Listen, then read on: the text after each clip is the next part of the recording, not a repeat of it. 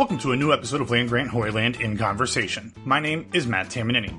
On this podcast, we talk to people in and around Ohio State athletics and the sporting world at large to bring you a different insight and perspective to the teams, athletes, and university that you love. On today's episode, we speak with ESPN and ABC's lead college football analyst, former Ohio State quarterback and captain, the blue-eyed Buckeye himself, Kirk Herbstreit. Kirk is joining us in support of the Goodyear Blimps headed to the Hall sweepstakes. To mark the Blimps' honorary induction to the College Football Hall of Fame, Goodyear is launching the contest to give one lucky fan and guest a chance to win a VIP Hall of Fame experience. The prize includes a private tour of the College Football Hall of Fame in Atlanta, tickets to the 2019 Peach Bowl, access to the College Football Hall of Fame suite at the game, a chance to meet with Hall of Famers, and a ride inside the iconic Goodyear Blimp. If you would like to enter, please visit www.headedtothehall.com to enter now through November 7th. I spoke with Kirk earlier this week, fresh off of him calling Ohio State's 48-7 drubbing of the Nebraska Cornhuskers, and ahead of him returning to Columbus to call this weekend's primetime matchup between the Buckeyes and Michigan State. If you didn't watch Saturday's game, Herbie is all in on the Buckeyes this season and what Ryan Day and Justin Fields are doing, but we will get into that momentarily. Also, in an effort for full disclosure, while I didn't talk about this with Kirk, and he absolutely does not remember, in the winter quarter of 2003, I, then a student at Ohio State, was an intern for the Kirk Herbstreit and Ian Fitzsimmons show at Sports Radio 1460 The Fan in Columbus. Ian couldn't remember my last name when we got there, so he dubbed me Matt Tuiasa Sopo during my time with the station. Also, that is when I first met Lori Schmidt, who now joins me every game day for our LGHL Tailgate podcast. Anyway, with that history lesson out of the way, here's my conversation with my former boss, Kirk Herbstreit.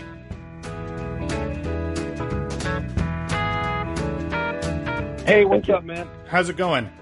Good. Good. Well, I appreciate you taking the time to do this. We'll dive right in since we do have that hard out. Obviously, you saw Ohio State in person for the first time this season on Saturday against Nebraska, and afterwards you ranked them as what you thought to be currently the best team in the country. Obviously, a lot has changed for them since 2018, but if you had to single out one thing that's allowed them to be this dominant thus far, are you able to do that? Man, you're right about such a different team than who they were a year ago with Dwayne Haskins and the scheme that they were running. I guess if I were to just single out one thing, offense, I would say on the offense, it's the offensive line play. Just blown away by how they're controlling the line of scrimmage, whether it's the run or the pass. It's the best group left to right I've seen at Ohio State, and I don't know how long it's been. And defensively, they look like a completely different unit with what Jeff Hafley and Greg Madison have installed, playing a lot more cover three. They've simplified. They're playing more zone. And when you play zone, it frees you up to get your eyes on the quarterback and eyes on the ball. And that's why you're seeing them react so much quicker. And so I would just say the fundamentals of the defense and how much faster they're responding and reacting, along with the offensive line play, are probably the two things that jump out at me if I just could pick one from each side of the ball. And I think a lot of folks recognize that when it comes to talent on the field, you look at the recruiting rankings and everything, Ohio State has as much talent as anybody in the country. But in recent years, some of those things that you mentioned kind of prevented them from maybe reaching their ceiling. Now that you compare these units that are playing much quicker and much more simplistically, like you mentioned, with the talent that we know they've already had, how close do you think they are to maybe making up the gap they had in past years? Obviously, you have them as the number one team in the country against some competition that hasn't been great so far, but are they at the level to compete with the Clemsons and Alabamas, do you think, already? Oh, yeah, without a doubt. The big thing is just maintaining it. You know, I've said since the season started that being around that team, I've sensed a major focus, kind of a collective they feel disrespected, whether it's the meetings in Chicago with the Michigan vote to be the top team in the Big Ten, or the notion they hear that how is this team going to win without Urban Meyer? Who's this Ryan Day guy? I'm talking from a national perspective. How are they going to win without Dwayne Haskins and those 50 touchdown passes? I think that this team kind of showed up angry this year. And if you've noticed, other than a little bit of a slow start against Miami, it's kind of like they're approaching every week as like a faithless opponent. Like they're off to bigger and better things than, worrying about this particular week. And now here's the question. Can they maintain that? Can they maintain that rage, that anger when now all of a sudden everybody's telling them how great they are? To me, that's the challenge. That's what we'll see in the coming weeks, because as you know from following them, they're going to play teams starting with Michigan State. You got Penn State, you got Wisconsin, you got even Michigan not looking great, but still a rivalry game. Much, much bigger competition down the road. And this is just a discussion through 5 weeks of football. There are so many landmines out there. Things change, as you know. But at this point, man, there's no doubt that if they play the way they're playing right now with that same focus and that same I call it anger, they will be a very, very tough team for anybody to handle. But it's impossible to predict the future, and you know how that goes. That's the challenge of it, is trying to do it for 12 or 13 weeks. Yeah. And I don't know how to ask this question without it coming off as maybe a slight to Urban Meyer, and that's not how I want it to come off at all, because obviously he's a Mount Rushmore coach, especially in Ohio State athletics. But you mentioned kind of the differences that you see in the approach between what Ryan Day is doing and what Urban Meyer did. I think everybody recognizes that Urban Meyer was one of the best motivators in college football, but there were at times some letdowns against lesser opponents, and we saw those poke their heads up in the past few years. As you spent time around this team, especially in this past week, have you seen that those changes come from Day, or is it part of just the chip on their shoulder and the players are excited to kind of prove people wrong? Where do you think that difference is coming from? I think whether you're dealing with 18 to 22-year-old kids, the best thing that any coaching staff can get is for elite teams. Like you're talking about these teams at Ohio State, Alabama, Clemson, LSU, Georgia, Oklahoma, Auburn.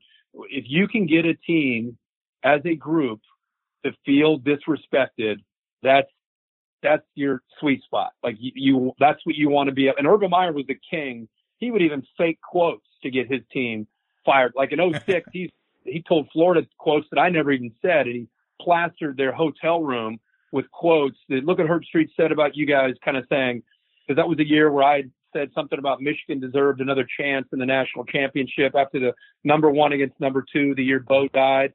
And Florida didn't deserve a chance and all that. So he made it sound like Florida didn't deserve to be in the game. They have no chance, and made up a bunch of stuff. He'll tell you that. But that was his way of getting a team ready to play, was get them to really buy in to the disrespect card. This team, even though that's kind of been their rallying call, I've been blown away with their execution and their focus on detail. And if we'll find out in the coming weeks, to be honest with you, Matt, but if it's that disrespect thing, if it's the Michigan being voted as the Big Ten champions, I don't know what it is. I just see a very mature and very focused, like a team that they're focused on the task at hand. They're not thinking about what's going on with social media. They're not thinking about other things. It's just about execution. And I can only guess that the disrespect has something to do with that. But I also think Ryan Day's approach is very, very different from what they're used to with Urban Meyer. And both ways, can be effective. Urban Meyer won a bunch of national championships doing it his way, so that works. Ryan Day seems like he wants a relationship with these guys more. Like he's kind of loving on these guys as much as he's motivating them. And I think, he opens up his office. He wants them to feel like that's their family room. Like, I don't think that's just talk. I think that stuff's real. And I think he loves on them as much as he coaches them. And I think so far, after 5 weeks, this team's really responding to that. Yeah.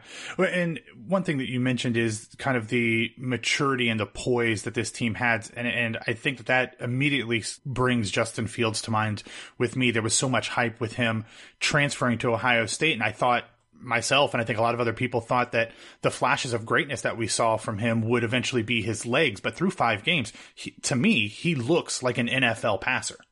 The best way to describe him, the best way to describe him, first and foremost, with quarterback play at the highest level, is if you ever went in to take an exam and you studied so well that you just were like almost laughing at the questions because you knew the answers to the questions, right? And then you took another exam and you maybe didn't quite study the way you should have, and you're like, oh my God, what are we doing here? You're kind of guessing your way through.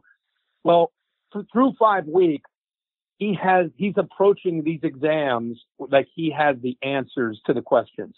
And when a quarterback does that, whether you watch it on Sunday or you watch Tua throw, you watch Jalen Hurts, Joe Burrow, what happens is you know where to go with the ball. And when you know where to go with the ball, you're able to throw the ball in rhythm and on balance, and your feet are in line, your eyes are in line, because you know where to go. You know, based on the coverage, where to go with the ball. And when a quarterback has protection and he knows where to go with the ball, it makes it a lot easier to be efficient. And that's what he looks like to me. He just looks like a guy who's in command.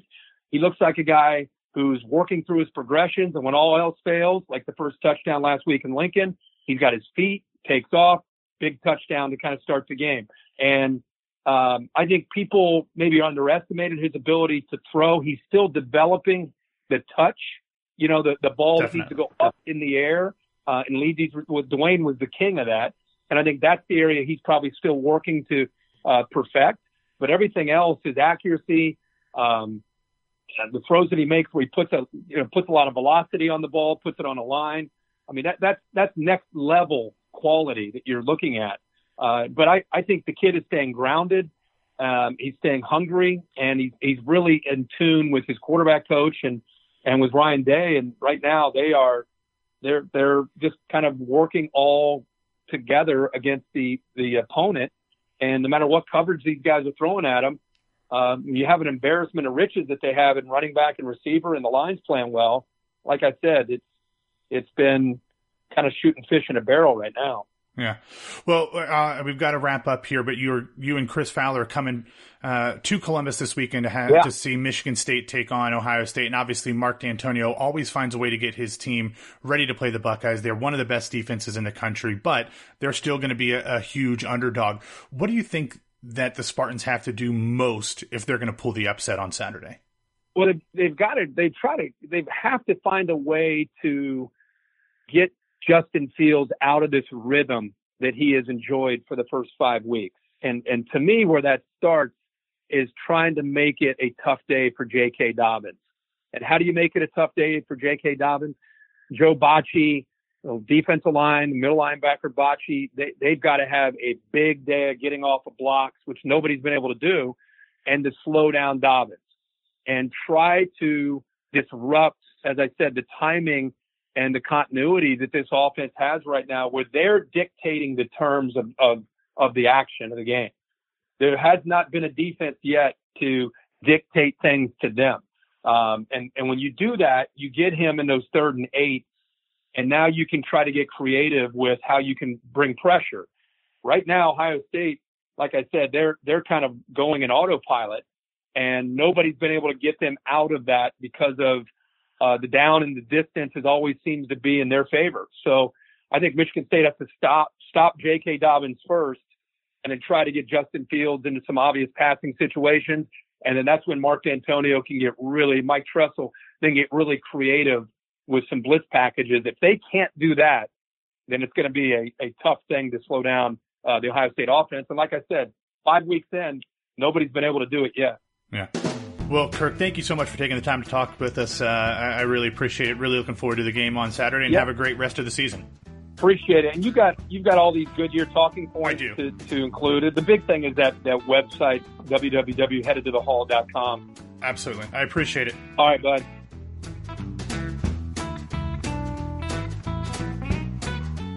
Thank you for listening to this episode of Land Grant Holy Land in Conversation. Thanks, of course, to Kirk Herbstreit and Nico Burton. If you are finding this podcast on the website, don't forget to go to your favorite podcasting app and subscribe so that you get all of the Land Grant Holy Land audio goodness this fall, in which we bring you at least one podcast episode every single day during the football regular season. Also, don't forget to follow Land Grant Holy Land on Twitter at LandGrant33, and you can find me at BWWMatt. Thanks for listening. We'll talk to you soon, and go Bucks.